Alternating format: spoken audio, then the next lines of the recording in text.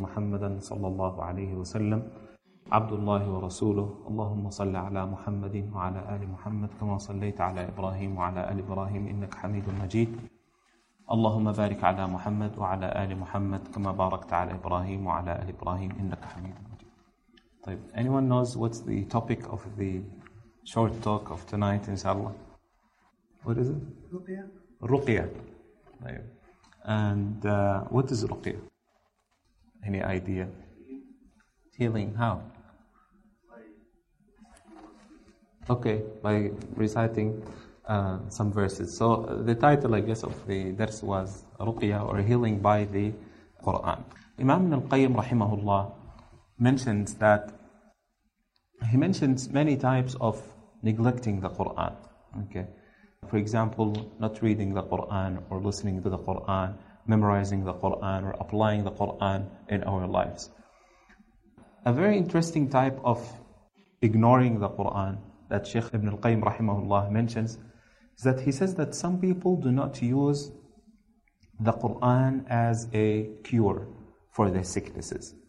And he says that this is, in a sense, this is a type of neglect of the Quran, because this is something which the Prophet ﷺ did, and this is something which the Prophet ﷺ's companions did.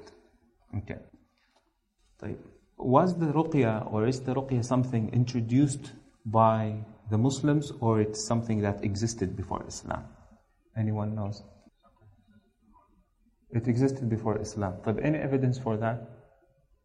That the Ruqyah is something that existed before the coming of the Prophet ﷺ. There is a hadith in which it says that the Sahaba of the Prophet ﷺ came to the Prophet ﷺ and they asked him about the Ruqyahs, okay, that they had before Islam. What should we do with them? So the Prophet ﷺ told them, اعرضوا علي رقاكم. اعرضوا means like display them before me. Let me see what they are. And then he said, لا بأس بالرقى ما لم تكن شركا. It is sound and it is okay so long as it does not involve any kind of shirk. For example, if a person comes to another person and instead of reading some ayahs from the Quran or some of the hadith of the Prophet ﷺ, or like a beautiful, for example, supplication that Allah cures this person. For example, he comes and he mentions names of some saints, let's say, okay, or shayateen, or jinn, or something like that. This becomes definitely haram, and it's not acceptable. So anything that existed before Islam that had any type of shirk in it, the Prophet ﷺ did not allow it. But if it existed before the time of the Prophet ﷺ and it was sound and authentic, it didn't have any type of shirk, then it was accepted by the Prophet ﷺ and by the Muslims. As a matter of fact, the concept of Ruqyah, or seeking Allah subhanahu wa ta'ala's help by reciting some kind of ayahs in the Quran or a hadith or supplications, it's something which existed even during the times of the Jews and the Christians before Islam. It's something which existed since the time of Ibrahim alayhi salam. And the evidence for that is that the Prophet sallallahu alayhi wasallam, when he wanted to make Ruqyah for Al-Hasan and Al-Husayn radiyallahu anhuma, the Prophet sallallahu alayhi wasallam said, أَرْقِيكُمَا بِمَا رَقَى إِبْرَاهِيمُ بَنِيهِ. The Prophet sallallahu alayhi wasallam said, I'm going to make on you the same Ruqyah which Ibrahim alayhi salam did on his children. Then the Prophet sallallahu alayhi wasallam recited the famous supplication or Ruqyah, أعيذكما بكلمات الله التامة من كل شيطان وهامة ومن كل عين لامة, which basically it's just the Prophet ﷺ is seeking refuge by the names of Allah, by the words of Allah subhanahu wa ta'ala from any type of shaitan or any type of like an evil eye. So it's something which existed before before Islam. And also the early Arab, they recognized this issue of Ruqyah. and they used to practice it. One of the Sahaba of the Prophet ﷺ, his name was Dimad. And Dimad radiallahu anhu at that time wasn't a Muslim. And this story, by the way, is in Sahih Muslim. So Sa'id ibn Jubair radiallahu anhu says that Ibn Abbas radiallahu anhu says that Dimad, before his Islam, came to Mecca. And he was from a tribe called Izd Shanu'ah. Okay? And he was famous for doing Ruqyah.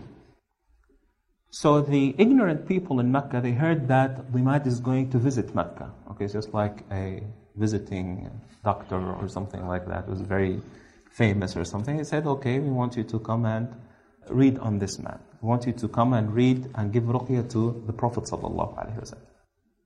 So Dimad went to the Prophet ﷺ and he said to him, Inni arqi min hadihi ar-rih, meaning I give people Ruqyah if they are sick or if they have jinn or anything like that. Why don't you let me do some Ruqyah on you?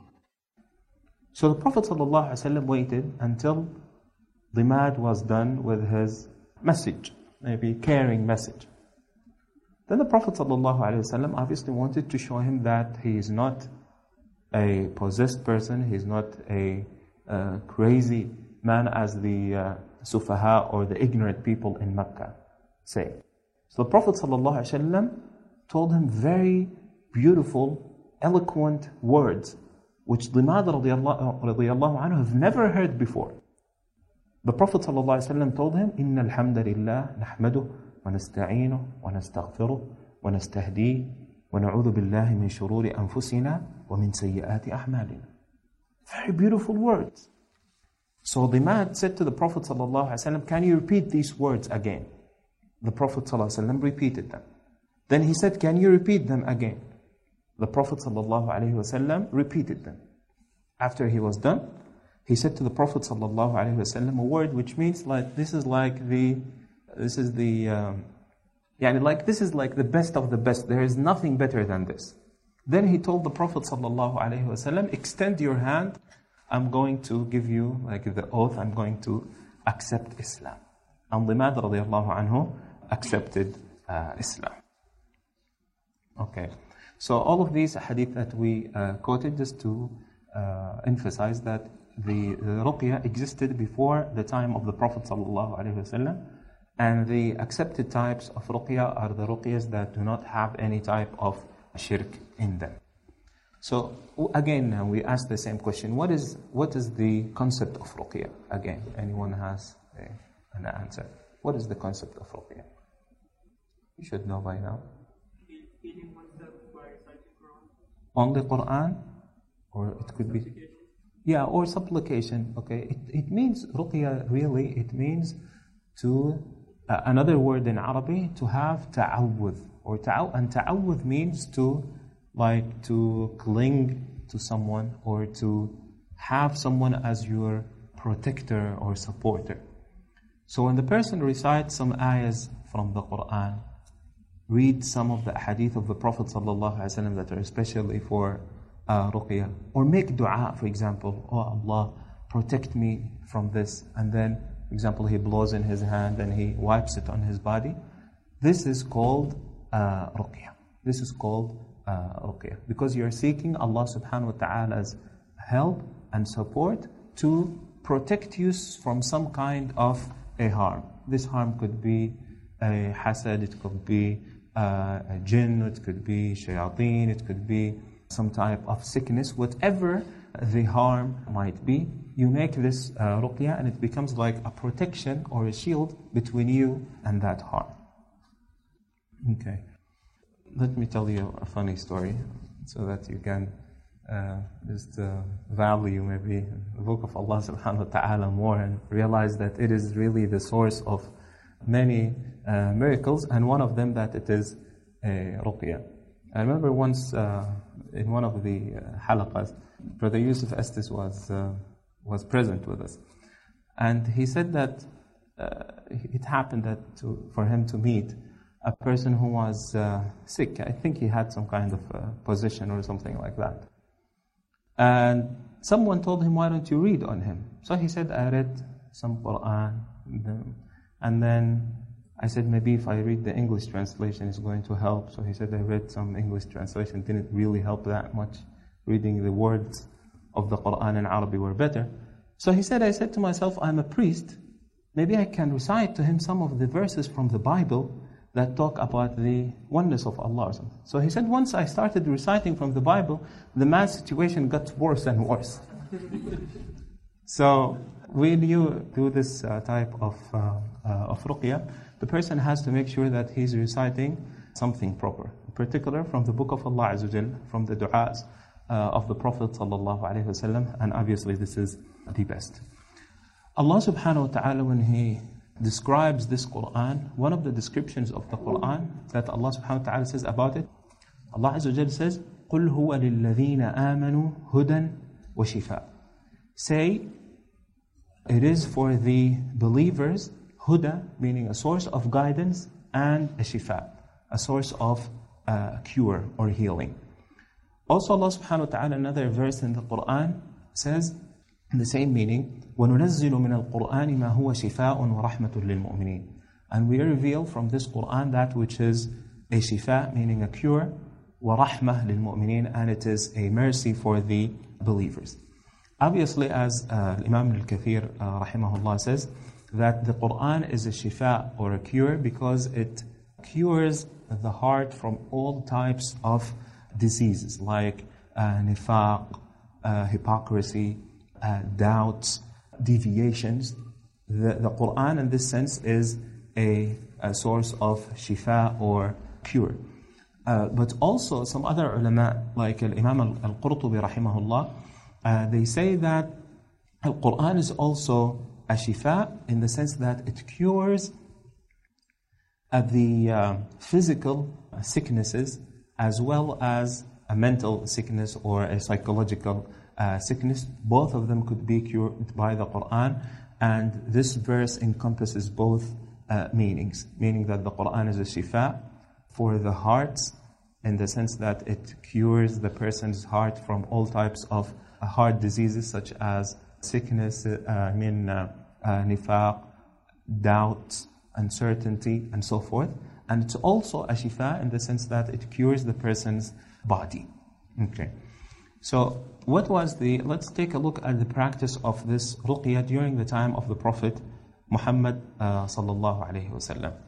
For example, the Prophet sallallahu alayhi wasallam said, لا بأس بالرقى ما لم يكن فيه شرك ومن استطاع منكم أن ينفع أخاه فليفعل. The Prophet ﷺ said that there is no problem with these ruqyahs, and whoever amongst you is able to benefit his brother, let him do so. What does benefit his brother mean? Meaning, if you can recite some Qur'an or do some ruqyah on your brother, do it.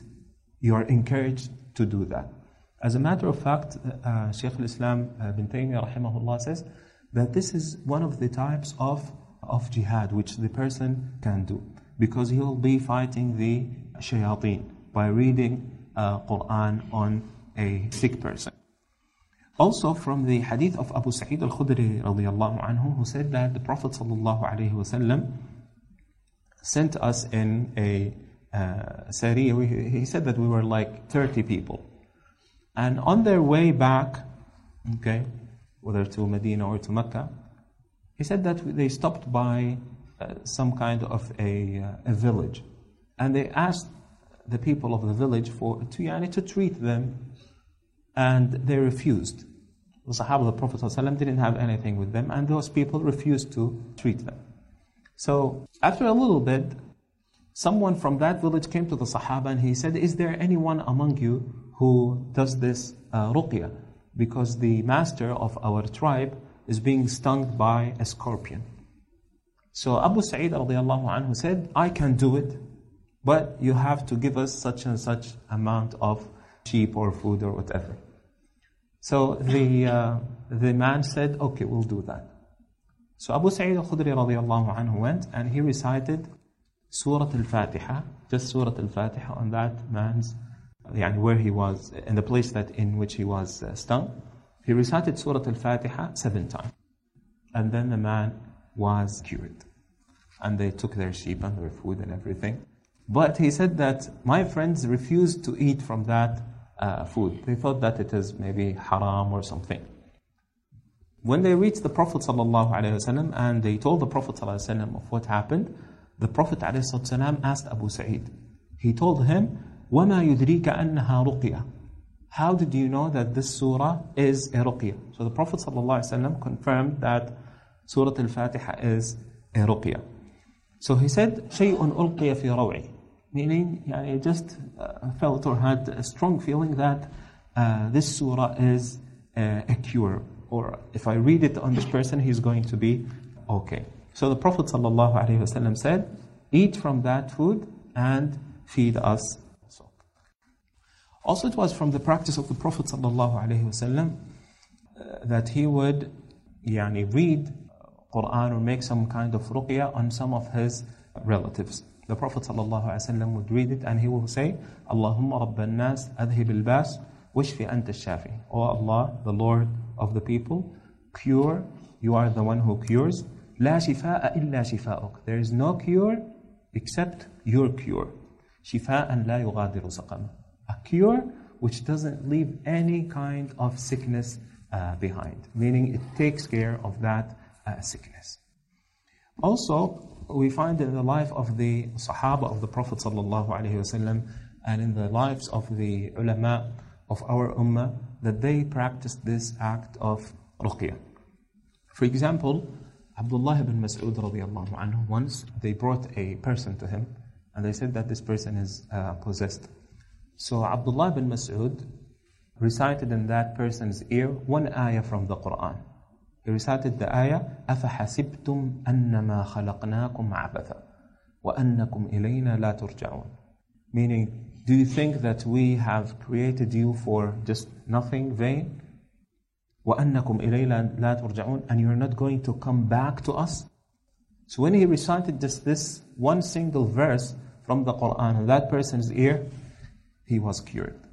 And when Abdullah bin Mas'ud radiallahu anhu was asked, why did this ayah have such an effect on this person? He said, if you recite this ayah on a mountain, it will diminish it. But obviously you have to keep in mind that every one of us, inshallah ta'ala, is encouraged to practice this act of ruqyah. But as Imam al-Qayyim rahimahullah said, he said that the ruqyah is just like a sword. Okay? It depends on who's carrying it. Right? It depends on who's carrying it. So inshallah ta'ala, the more you increase in your worship and your certainty in Allah subhanahu wa ta'ala and so forth, the more effective your ruqyah will become. Ibn al-Qayyim also rahimahullah says that he was in Mecca for some time and he said that I would become sick and I will have no cure, nothing except Surah Al-Fatiha. He said, I would recite Surah Al-Fatiha in some water and he will drink it. And he said, that was my only cure and my source of healing. Also from practices of the ulama, a very funny story of Imam Ahmad rahimahullah. They said that during the time of Imam Ahmad rahimahullah, and obviously Imam Ahmad was known for his piety, especially in eating that which is halal. They said that he was really cautious of what he was eating. He really tried to make sure that he always eats halal. And obviously this enables the person to have this ability of having his dua being accepted. So anyway, the story goes that one of the people who worked with the Khalifa, whose name was Al-Mutawakkil, he came to Imam Ahmad. And he said that we have this girl who's possessed and we don't know what to do with it. So Imam Ahmad rahimahullah said that, okay, take these shoes of mine, okay? It looks like they are very strong shoes. And he said that, take these shoes of mine, they were like wooden shoes.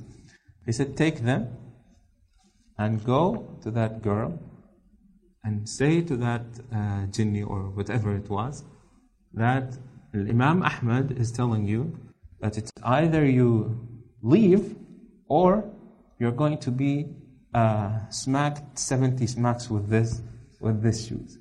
So it said that jinni said, السمع والطاعة لأحمد. I hear and I obey Imam Ahmad. And then he said, إنه أطاع الله ومن أطاع الله أطاعه كل شيء. He said that man obeyed Allah, and whoever obeys Allah, everything should obey him. And then he left. Also from the lives of the ulama of our time, it was said that one of the ulama of our time was imprisoned. And some people wanted to harm him, so they put a sorcerer actually with him in jail, so that this sorcerer could harm this scholar. And they said for days and days and days he couldn't do anything. Then that scholar looked at the sorcerer and he told him, I know what you want to do. You are not going to be able to do it, because every day in the morning and in the evening I recite my adhkar. Meaning after Fajr, I know that there are certain du'as that I should make. After Asr, there are certain du'as for the evening that I should make. This is why I'm going to be, inshallah, in Allah's protection, and you'll never be able to do anything to me. And that was a cause for that person to repent, that sorcerer to repent and to become a Muslim again. And if there is a lesson that we should learn from this story, is that the person should really be very keen in reciting his adhkar, such as Surah, and it's very simple, like Surah Qul Huwallahu Ahad and Mu'awwidhat and Ayat al-Kursi, and just the last 2 ayahs of Surah al-Baqarah or so. Very simple, but it will make tremendous effect on your day and maybe in your life. The Ruqyah is from different things, as we narrated different stories. For example, sometimes the Ruqyah could be from hasad, it could be from jinn possession, it could be from just physical sickness and so forth. So for example, the Ruqyah from the hasad. First of all, the Prophet ﷺ said that al-aynu haqq, that this ayn, it literally means eye, but this effect of the evil eye, the Prophet ﷺ said that it is haqq, meaning it is true.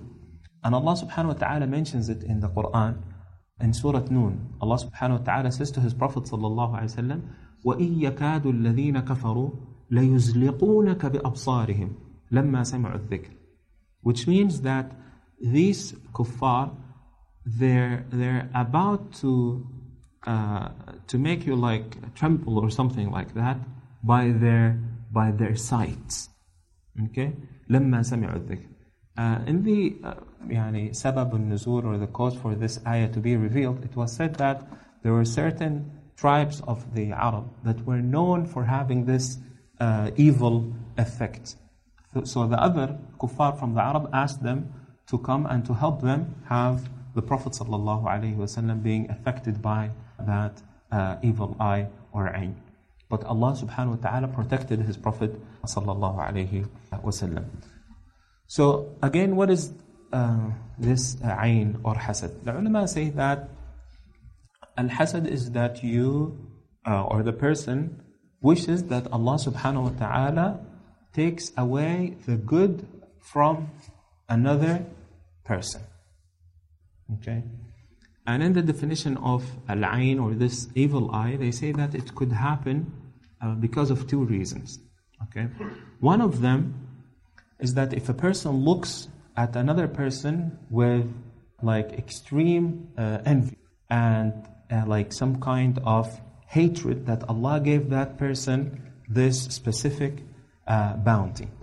And in that case, the person would be having, like, as they describe it, like nafs khabitha, meaning he would be having like an evil soul. Okay? So he would look at this person, at an evil look with an evil soul, and he wishes that Allah Azza wa Jal removes from that person whatever good he had. So this is one type of this ayn. The other type is that a person might look at something and he likes it, and he might become stunned by its beauty, and he doesn't really wish that Allah Azza wa Jal takes it away from you. but he forgets to say, for example, MashaAllah, or he forgets to ask Allah subhanahu wa ta'ala to put barakah on that thing. And in both cases, the ayn could hit the person. An example for the latter type, which is a person who might have like a good soul and everything, and he just doesn't mention Allah, or he didn't say Tabarakallah, or he didn't ask Allah Azza wa Jal to put His blessings upon that beautiful thing, is the example of one of the Sahaba of the Prophet sallallahu alaihi wasallam. Actually, his name was Amir ibn Rabi'a radiyallahu anhu. Imam Ahmad narrates, and Ibn Hibban and other collectors of hadith, they said that the Prophet sallallahu alaihi wasallam traveled, him and some of his companions. And then Sahal ibn Hanif radiyallahu anhu, who was one of the companions of the Prophet sallallahu alaihi wasallam, went to some kind of a lake to take a bath. So when he took off some of his clothes, another Sahabi from the Sahaba of the Prophet sallallahu alaihi wasallam looked at him and he said, "Ma ra'aytu kal-yawm wala jilda mukhabba'a." He looked at him and he said, "I've never seen something like this before. It's as if like a girl's skin or something like that." So he looked at his friend, and he liked how that person's skin looked very beautiful, and he didn't say MashaAllah or Tabarakallah or something like that. So what happened? That other Sahabi of the Prophet ﷺ, he fell immediately sick, just because of these words of the other Sahabi. And he said them without really the intention of harming the other person. But it's just that he forgot the sunnah of the Prophet ﷺ. He forgot to say, or he didn't know that he was supposed to say MashaAllah, Tabarakallah, because he saw something that he liked. So the Prophet ﷺ called Amir, and they said that the Prophet ﷺ was angry. And he told him, "Why would one of you kill his other brother, his brother?" Then the Prophet ﷺ told him, "Why didn't you ask Allah subhanahu wa ta'ala to put His blessings on him, since you liked something?" Then the Prophet ﷺ here gave him the cure for this ayn. What did the Prophet ﷺ tell him to do, or asked him to do? He said to him, "Wash your face, wash your hands, wash your elbows, your knees, and like the tips of your feet, and your lower garment from the inside, parts of it. And then put all of this in a container and bring it." Then he did that, and they just poured that water on the other Sahabi. And subhanallah, the narration says that فَرَاحَ سَهْلٌ مَعَ النَّاسِ لَيْسَ بِهِ شَيْءٍ, meaning Sahal stood up as if nothing had happened to him. Nothing happened to him. Okay. Also, the ruqyah could be done because of a jinn possession, for example.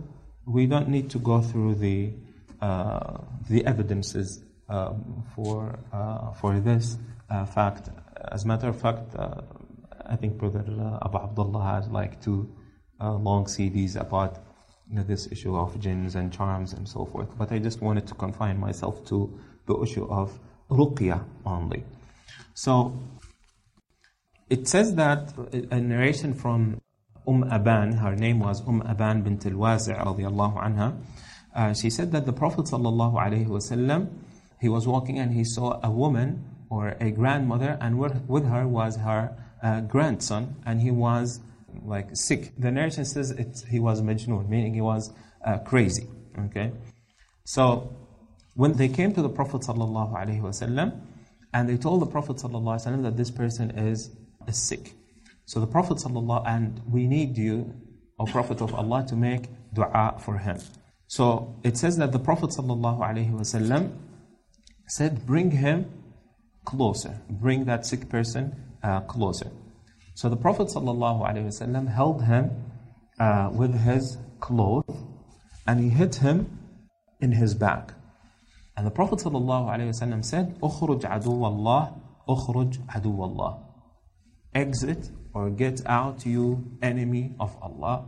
Get out, you enemy of Allah. Then the Prophet ﷺ made him sit in front of him, and the Prophet ﷺ, after that, made dua for him, and that kid was cured by that ruqyah of the Prophet ﷺ. Also, the ruqyah could be done from physical sicknesses. For example, Imam al-Bukhari rahimahullah says that Aisha radiallahu anha narrates that the Prophet ﷺ, when he was sick, the sickness in which the Prophet ﷺ died, she said that the Prophet ﷺ would read al-mu'awwidhat. Okay, what is al-mu'awwidhat? Mu'awwidhat, something that has a'udhu, surah. Yeah, قُلْ أَعُوذُ جَزَاكَ اللَّهُ خَيْرًا قُلْ أَعُوذُ بِرَبِّ الْفَلَقِ and قُلْ أَعُوذُ بِرَبِّ النَّاسِ. It's called al-mu'awwidhat. So the Prophet ﷺ would read al-mu'awwidhat and he would wipe his body alayhi salatu. So he would make this ruqyah upon himself alayhi salatu wasalam because of that sickness. So Aisha radiallahu anha said that when the Prophet ﷺ became very sick, that she would recite these mu'awwidhat, and she would also blow, okay, with a little bit of saliva. It's called nafth. She will blow in the hand of the Prophet ﷺ, and then she will wipe the body of the Prophet ﷺ with the Prophet ﷺ's hand. And she said, I did that with the hand of the Prophet ﷺ because I wanted the barakah of the hand of the Prophet ﷺ. Also, Imam Malik narrates that Aisha radiallahu anha says that كان إذا اشتكى, meaning the Prophet ﷺ, whenever he gets sick, قرأ على نفسه المعوذتين وتفل أو نفث. That whenever the Prophet ﷺ gets sick, he would recite upon himself المعوذتين قل أعوذ رب الفلق قل أعوذ رب الناس, and then he would نفث, meaning he'll go like this with, some people say without saliva, and he would also do it with some saliva. Okay, so the person could go like this or with some saliva, and then wipes his body. Also, in another hadith, it says that Uthman ibn al-As radiallahu anhu was one of the Sahaba of the Prophet sallallahu alaihi wasallam, and he said to the Prophet sallallahu alaihi wasallam that I have this pain since I accepted Islam. I've been having this pain. So the Prophet ﷺ told him, ضَعْ يَدَكَ عَلَى الَّذِي تَأَلَّمَ مِنْ جَسَدِكَ, meaning put your hand in that place which aches. Okay? And then say Bismillah, Bismillah, Bismillah. Say Bismillah 3 times. Okay? And then say 7 times, أعوذ بعزة الله وقدرته, meaning I seek refuge with the Izzatillah, means the mighty of Allah and His power. Min sharri ma ajidu wa uhadir, from what I experienced and what I am afraid of.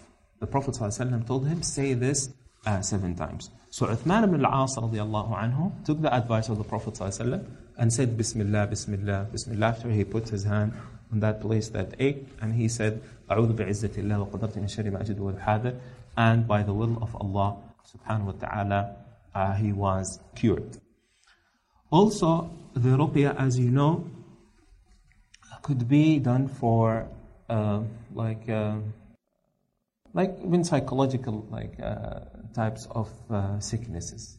For example, if you feel very sad, or if you have some kind of anxiety or so, if you ask Allah subhanahu wa ta'ala and you make dua to Allah subhanahu wa ta'ala on yourself, inshallah ta'ala, definitely this will help the person. As a matter of fact, there is a hadith from the hadith of the Prophet sallallahu alaihi wasallam, in which the Prophet sallallahu alaihi wasallam says, مَا مِن مُؤْمِنٍ يُصِيبُهُ هَمٌّ أَمْ غَمٌّ أَوْ حَزَنٌ, that whenever a believer experiences any type of sadness or anxiety or so forth, and he says, Allahumma inni abduk. I know it's hard to translate the whole thing, but I'm going to say it in Arabic. Probably most of you know it from Taraweeh. Usually the Imams recite it in their dua. Allahumma inni abduk wa ibnu abdik wa ibnu amatik nasiyati biyadik madin fiya hukmuk adlun fiya qada'uk أسألك بكل اسم هو لك سميت به نفسك أو أنزلته في كتابك أو علمته أحدا من خلقك أو استأثرت به في علم الغيب عندك أن تجعل القرآن ربيع قلبي ونور صدري وجلاء حزني وذهاب همي وغمي. So the Prophet ﷺ said that if you say this supplication in which basically you humble yourself before Allah, saying that, oh Allah, that I am your servant and I am the son of your servant and I am the son of your, and even my mother is your servant, and you ask Allah subhanahu wa ta'ala by His beautiful names and attributes to make this Qur'an like a spring for your heart, okay? The Prophet sallallahu alaihi wasallam said that Allah Azza wa Jal will definitely find you a way out from that sadness or anxiety or whatever it may be. Also, the ruqyah could be done from sihr, definitely. Okay. For example, in Surah قل أعوذ برب الفلق, Allah subhanahu wa ta'ala says, قل أعوذ برب الفلق من شر ما خلق ومن شر غاسق إذا وقب ومن شر النفاثات في العقد. What does النفاثات في العقد mean? النفاثات في العقد. Yeah, from the evil of those who blow in the nuts, as Brother Shams said. Who are these people? They are the sorcerers, right? So when you read this Surah قل أعوذ برب الفلق, in a sense it is some kind of a ruqyah, because you're asking Allah Azza wa Jalla, you're seeking refuge with Allah subhanahu wa ta'ala from the evils of these sorcerers who blow in the nuts. And definitely we know that during the time of the Prophet sallallahu alaihi wasallam, some of the Jews, Labid ibn al-A'sam, made sihr on the Prophet sallallahu alaihi wasallam. And Ibn al-Qayyim says that there are some people who deny this. They say, how could it happen to the Prophet ﷺ that a person does sihr to the Prophet ﷺ? He said, sihr is just a type of sickness. And the Prophet ﷺ experienced different types of sicknesses, right? But did it affect the message of the Prophet ﷺ? That the Prophet ﷺ, for example, will say, this is from the Qur'an or this is from the Sunnah, and it is not? Definitely, it didn't affect the message of the Prophet ﷺ, but it affected the body of the Prophet ﷺ. So it's just a type of sickness, a different type of sickness. So when the Prophet ﷺ had this kind of sihr done on him ﷺ, Jibreel ﷺ made the ruqyah on the Prophet ﷺ. You imagine that? Jibreel making ruqyah. How strong that ruqyah would be. Jibreel alayhi salam made the ruqyah on the Prophet sallallahu alayhi wasallam. He said to the Prophet sallallahu alayhi wasallam, Ishtaqayta ya Muhammad? Are you complaining, O Muhammad? Or are you Ishtaqayta actually it means are you sick, O Muhammad? The Prophet sallallahu alayhi wasallam said, Na'am. He said, yes, I am sick. Then Jibreel alayhi salam said, Bismillahi arqiq min kulli da'in yu'dhik. In the name of Allah, I'm doing this ruqyah from every type of sickness that might harm you. وَمِن شَرِّ كُلِّ حَاسِدٍ وَعَيْنٍ اللَّهُ يَشْفِيكَ. And from the evils of every envious person and from all evil eyes, may Allah subhanahu wa ta'ala protect you or cure you. Okay. Who should make the ruqyah? We say basically, if the person is sick and he needs a ruqyah, he has to be careful who to go to. But is it for special people who do this ruqyah? Does the person have to be a prophet of Allah subhanahu wa ta'ala or a great scholar or something like that? No. Because the Prophet ﷺ did it. He ordered Aisha radiyallahu anha to make ruqyah from the evils of the eye and so forth. But every person, inshallah ta'ala, every one of us could make this ruqyah. But we should remember a couple of things. One of them, and it is the most important thing to remember, is that the real cure is with Allah subhanahu wa ta'ala's hand. It's not with the person who's actually practicing this ruqyah. It is in Allah subhanahu wa ta'ala's hand. As Ibrahim alayhi salam said, in Surah Al-Shu'ara, he said, وَإِذَا مَرِضْتُ فَهُوَ يَشْفِينِ. And when I get sick, it is He, meaning Allah subhanahu wa ta'ala, who cures me. So no matter what type of medicine you take, okay, remember that the real cure is with Allah subhanahu wa ta'ala. And all of these things are just halal means that you are using. And even when you do the ruqyah, or when someone does this ruqyah on you, you should remember that the real cure is with Allah Azza wa Jal. If Allah Azza wa Jal permits that you are cured, you're going to be cured. Your first trust is on Allah subhanahu wa ta'ala. And all other things are just means. Also, the person should have certainty that this Qur'an is a cure. The person should remember this verse from the Qur'an. قُلْ هُوَ لِلَّذِينَ آمَنُوا هُدًى وَشِفَاء. Say it is for the believers a source of guidance and a shifa, a cure. So have this certainty in your heart that the book of Allah subhanahu wa ta'ala is a cure. Whether the person is doing the ruqyah or he is receiving the ruqyah. The ruqyah could also be could be done by the words of Allah subhanahu wa ta'ala, by the words of the Prophet sallallahu alaihi wasallam. It has to be done with authentic supplications. It has to be with clear language. For example, some people, when they are practicing this ruqyah, they will come to you and they will say, Bismillah ar-Rahman ar-Rahim, something that is ununderstandable at all. It doesn't mean anything. And these kind of people are very dangerous, because they might be calling on some names of jinns or shayateen in their ruqyah. And as Allah subhanahu wa ta'ala describes some people that they play with the words of Allah Azza wa Jal.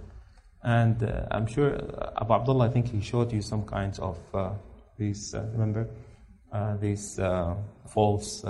ruqyahs from some of the people who deal with the shayateen, that they will use, for example, the name of Allah Azza wa Jal. They might write the beginning of Surah of Ayat al-Kursi, like for example, Allahu la ilaha illa huwa al-Hayyul Qayyum.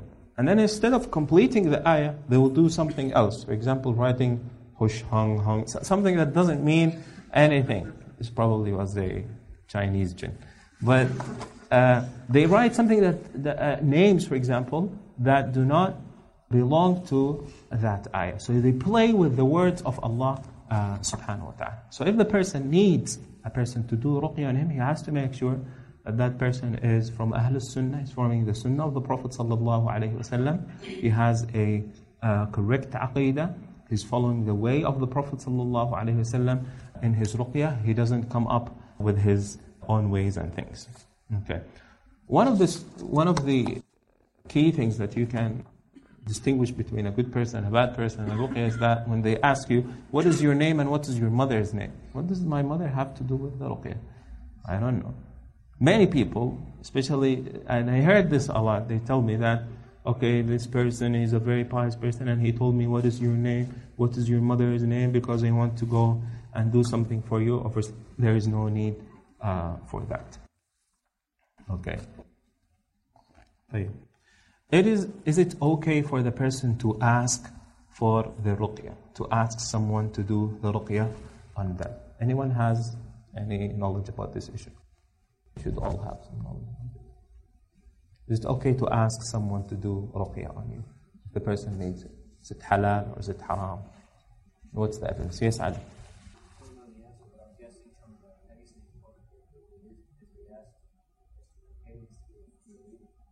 For their leader. Okay, there is another hadith, a very clear hadith, I'm sure many of you know it. But remember the hadith of the 70,000 people who enter Jannah without any reckoning? Right? What does the end of the hadith say? Yes.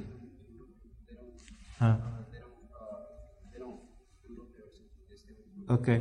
The Prophet ﷺ says that there are 70 people يدخلون الجنة بغير حساب ولا عذاب. That there are 70,000 people who will enter paradise without any kind of reckoning. They will go straight to Jannah.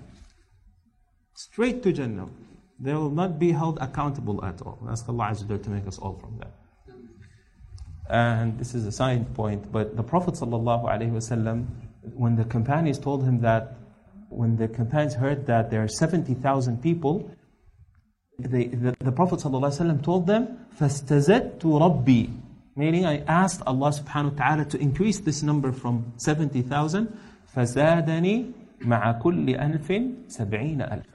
I asked Allah to increase this number from 70,000. So Allah gave me with every 1,000 another 70,000 entering Jannah. Without any kind of reckoning. It will just make straight to Jannah. But when the Prophet ﷺ told the companions about these 70,000 people who go straight to Jannah, he just gave them this piece of information and he left. So the Sahaba of the Prophet ﷺ were wondering, who are these 70,000 people? Some of them said, maybe they are the ones that were born Muslims. They never committed shirk with Allah subhanahu wa ta'ala. And they mentioned different things. Then the Prophet ﷺ came out to them. And in their description, he said that الَّذِينَ لَا يَسْتَرْقُونَ وَلَا يَتَطَيَّرُونَ وَعَلَىٰ رَبِّهِمْ يَتَوَكَّلُونَ. Meaning they do not ask others for ruqyah. They do not ask others to make ruqyah upon them. وَلَا يَتَطَيَّرُونَ. They do not follow bad omens. Okay? So, لَا يَتَطَيَّرُونَ. Okay? And actually, maybe if I describe to you the tatayyur, where did it come from? Everyone will have his own translation. The Arabs, in the times of Jahiliyyah, if they wanted to travel, they bring two ta'irs. Ta'ir means birds, right? Two of them. So they say, if they go this way, I'm going to travel, and if they go the other way, I'm not going to travel. So, and they will let them. If they go this way, they travel. If it goes that way, they do not travel. So the Prophet ﷺ said that from the description of these 70,000 people, that they do not believe in such kinds of superstitions. And لا يتطيرون وعلى ربهم يتوكلون. And they put their trust, their full trust is on Allah subhanahu wa ta'ala.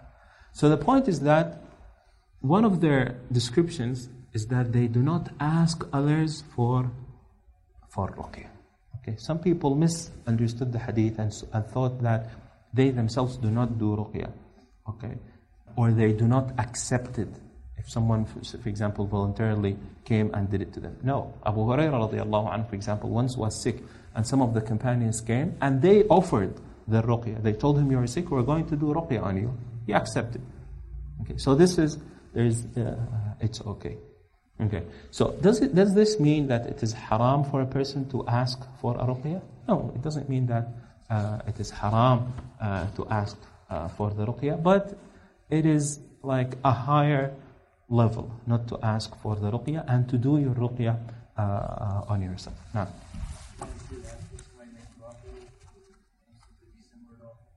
asking another person to make dua for you, Allahu A'lam, it doesn't fall under this category. Many people came to the Prophet ﷺ, many noble people. The Prophet ﷺ advised them, for example, in the story of Uwais al-Qarni, right, who was one of the successors of the Sahaba. The Prophet ﷺ told the Sahaba, he said that Uwais al-Qarni is one of the people from Yemen. Whoever amongst you meet him, let him make dua for him. Right? Because he was a pious person. The Prophet ﷺ said that he was very good to his mother. Right? So the Prophet ﷺ encouraged the Sahaba to, if they meet Uwais, that they should ask him to make dua for them. Looks like one of the brothers' names is Uwais. He's laughing.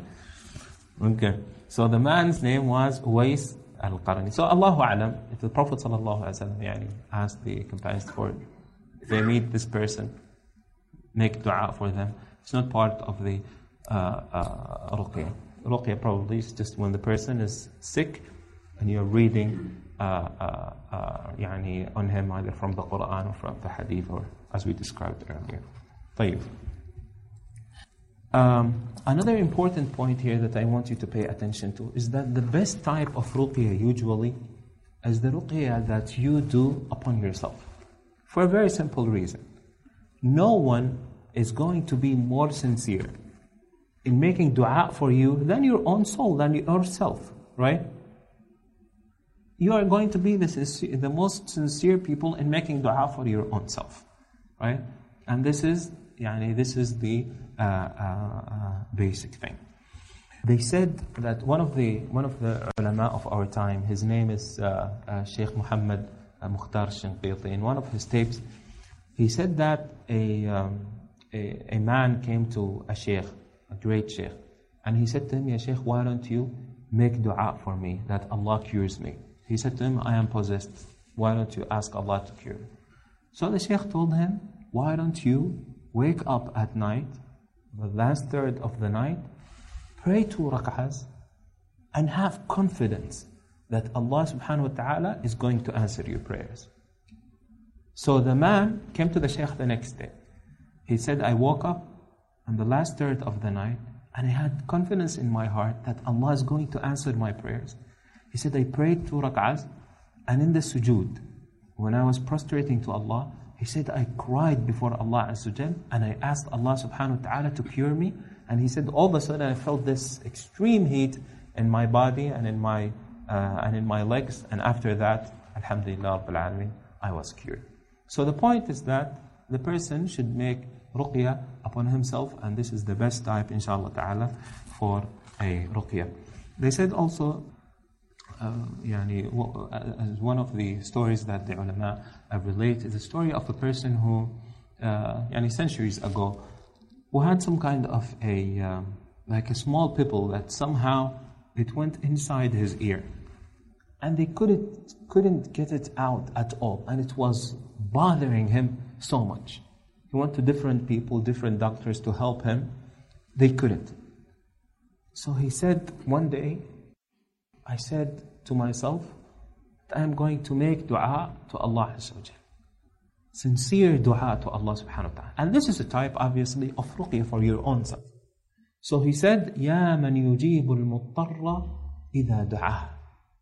As Allah Azza wa Jal says in the Quran, Amma yujibu al-muttarra idha du'ah. Who is the one that answers the prayers of al-muttar, the one who's in need. So he said, Ya man yujibu al-muttarra idha du'ah. Oh, the one, oh Allah, the one who answers the prayers of al-muttar, the one who's in need. Answer my prayer and cure me. And he said immediately, somehow it fell out. And this is definitely possible. So the point is that the person should try always to make this ruqyah upon himself, and inshallah ta'ala, by the will of Allah Azza wa Jal, the person will be okay. Now, is it permissible for a person, for example, to write, let's say, an ayah from the Quran, or like one of these du'as, and then wash it, for example, in some water and drink it? Is that permissible or not? Okay, it is what's mentioned in Kitab al-Tawheed is that, or the fundamentals of Tawheed, is that it is not permissible for the person to wear something from the Quran. Okay, obviously there is difference of opinion about it, but most of the Sahaba of the Prophet ﷺ, they strictly say that it is wrong. You can't wear anything from the Quran, like sake of protection. And if it is from other than the Quran, there is consensus about it that it is haram. But if the person writes, for example, some ayahs of the Quran and washes it with water or so and drinks it, then inshallah ta'ala it is permissible, as many of the ulama of our time have mentioned. If it's from the Quran, if it is something authentic. As far as I remember, there was a statement from Ibn Abbas radiyallahu anhu for the permissibility of doing this act. But I do not recall anything from the Prophet ﷺ. But as far as I remember, it's from Ibn Abbas radiyallahu anhu that it is permissible. And there is actually, I just remember, there is a hadith, but I'm not sure about its authenticity. If I remember correctly, Imam al-Qurtubi mentioned it in his tafsir of Surah Qul A'udhu bi Rabbil Falaq, that there is a hadith in which the Prophet ﷺ allowed writing it, and then obviously you should write it with something that's not poisonous. Okay, so you write it, and then you wash it out and you drink it. Okay, so there is some kind of hadith about it. Okay, I think this is enough. Let's just mention some of the ayahs of the Quran which the Prophet ﷺ specifically mentioned them, and he said that they are, they should be used as a cure. Any idea of some of them? Very easy, ya Jama'ah. Yes, Jazakallah khair. Very simple. Ayat al-Kursi Do you remember the evidence about it?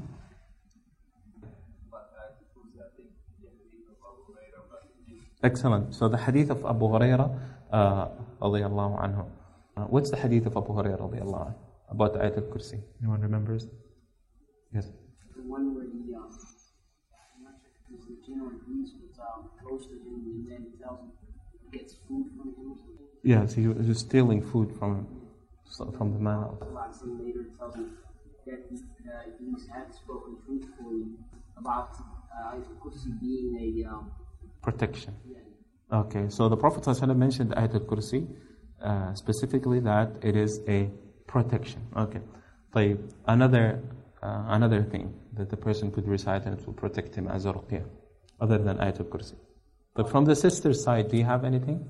Probably. Surah Al-Fatiha, Jazakallah khair.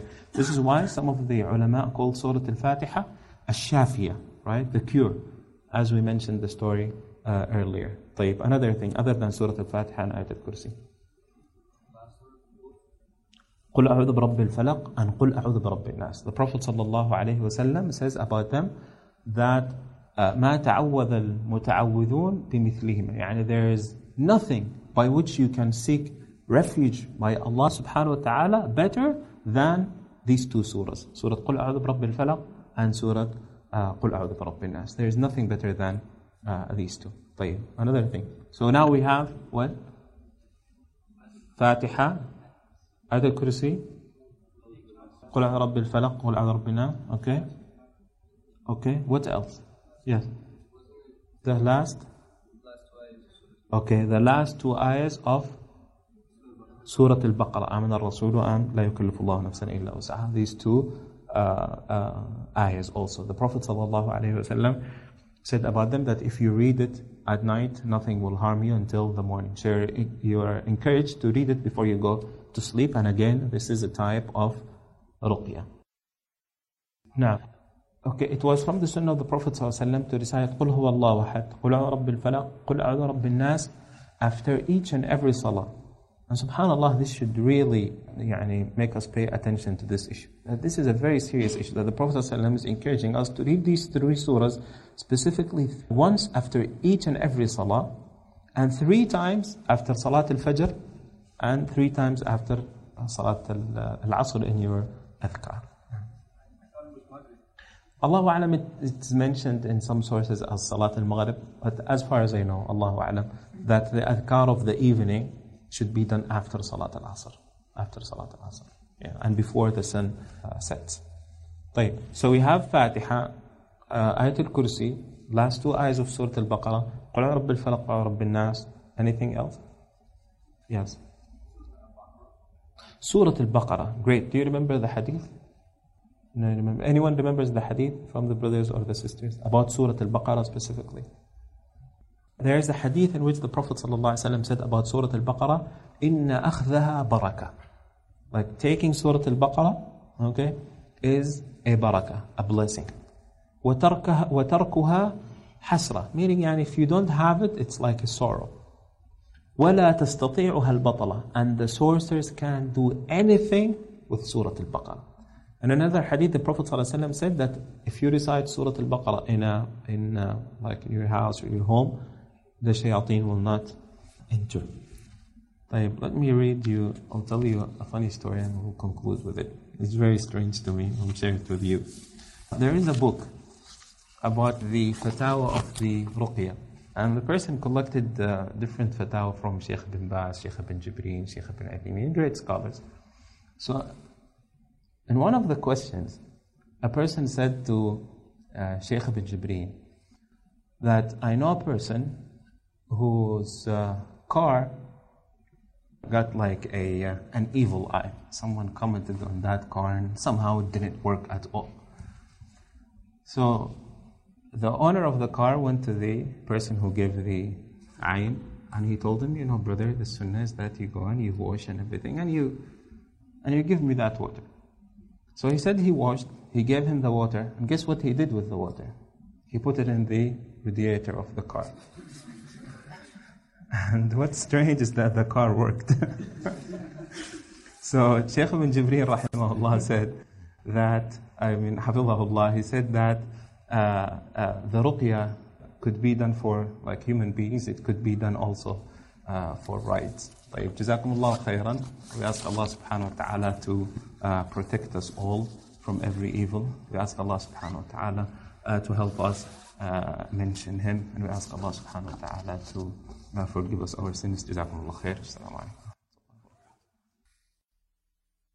I don't know if anybody has a question. I think brothers or sisters, if you have any questions.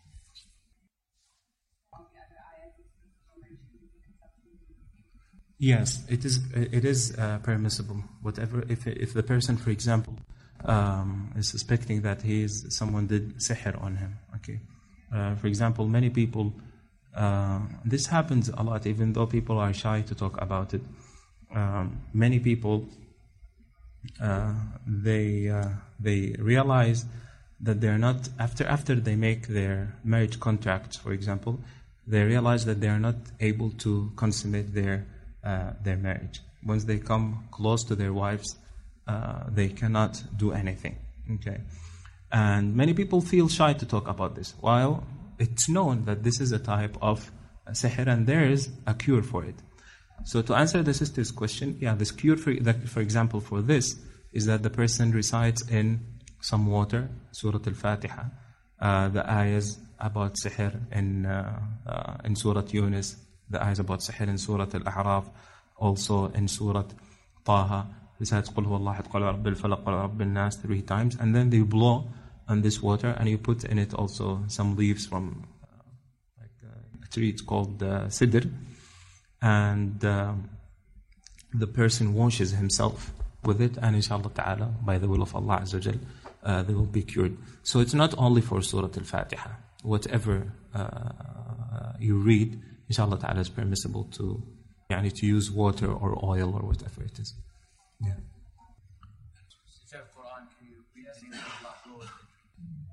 All the names of Allah subhanahu wa ta'ala.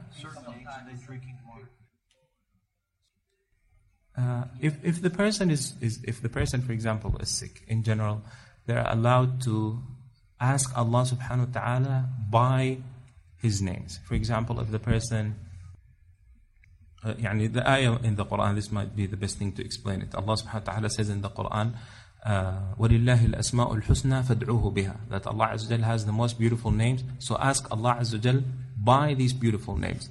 So you say, oh Allah, for example, the most powerful, or Al-Qawi, oh Allah, give me a strength, or Allah, the Almighty, give me some strength or cure me. But to just mention the names like Allah Ar-Rahman Ar-Rahim and then blow, Allahu Alam. You should, Allahu Alam, from the ayah, you should ask Allah Azza wa Jal by the name. So you say, oh Allah, the most merciful, have mercy on me, and so forth. If it is that, for example, some people might think that, okay, if you say Ar-Rahman 554 times, and you shouldn't say it 555 times, for example, okay, such and such is going to happen to you. This is definitely a bid'ah, just playing with the words of Allah subhanahu wa ta'ala.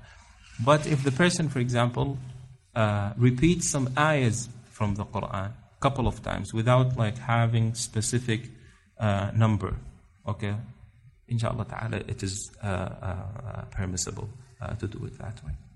Okay? طيب. Now.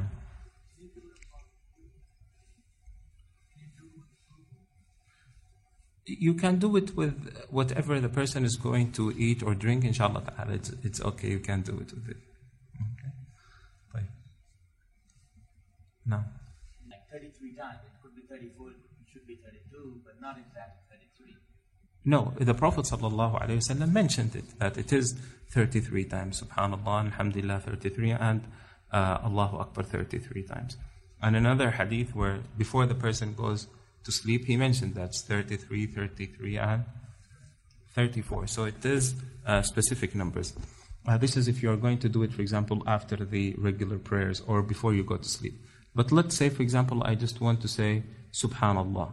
Okay, Subhanallah. So I don't even need to count it. I should just make as the Prophet ﷺ described it, make your mouth or your tongue moist with the remembrance of Allah. You don't even need to count it. You just continue to say Subhanallah, Alhamdulillah, La ilaha illallah, Allahu Akbar. Now,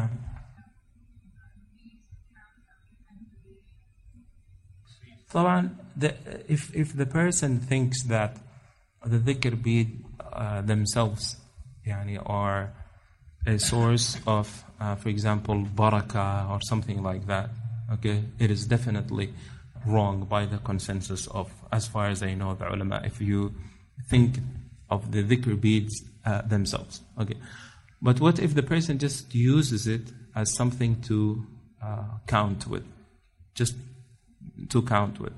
Some of the ulama, like Shaykh al-Islam bin Taymiyyah rahimahullah, say that it is permissible if you think that it is just something that you're using to count with. Okay, but even if Shaykh al-Islam rahimahullah bin Taymiyyah says it, or many other major ulama of Ahl al-Sunnah, the Sunnah of the Prophet sallallahu alaihi wasallam precedes what they say. Did the Prophet sallallahu alaihi wasallam use it? The Prophet sallallahu alaihi wasallam didn't use it, so we shouldn't use it. But there are specific cases where people cannot really, they really can't count with their with their fingers at all. So some of the ulama of our time said that, okay, if this is the case, then just use it to say the 33 times Subhanallah, Alhamdulillah, Allahu Akbar, because you really can't do it. So if this is the case, Allahu Alam, it is okay. But in general, the person is not supposed to use it because the Prophet ﷺ didn't use it. Okay. طيب. جزاكم الله خير. السلام عليكم.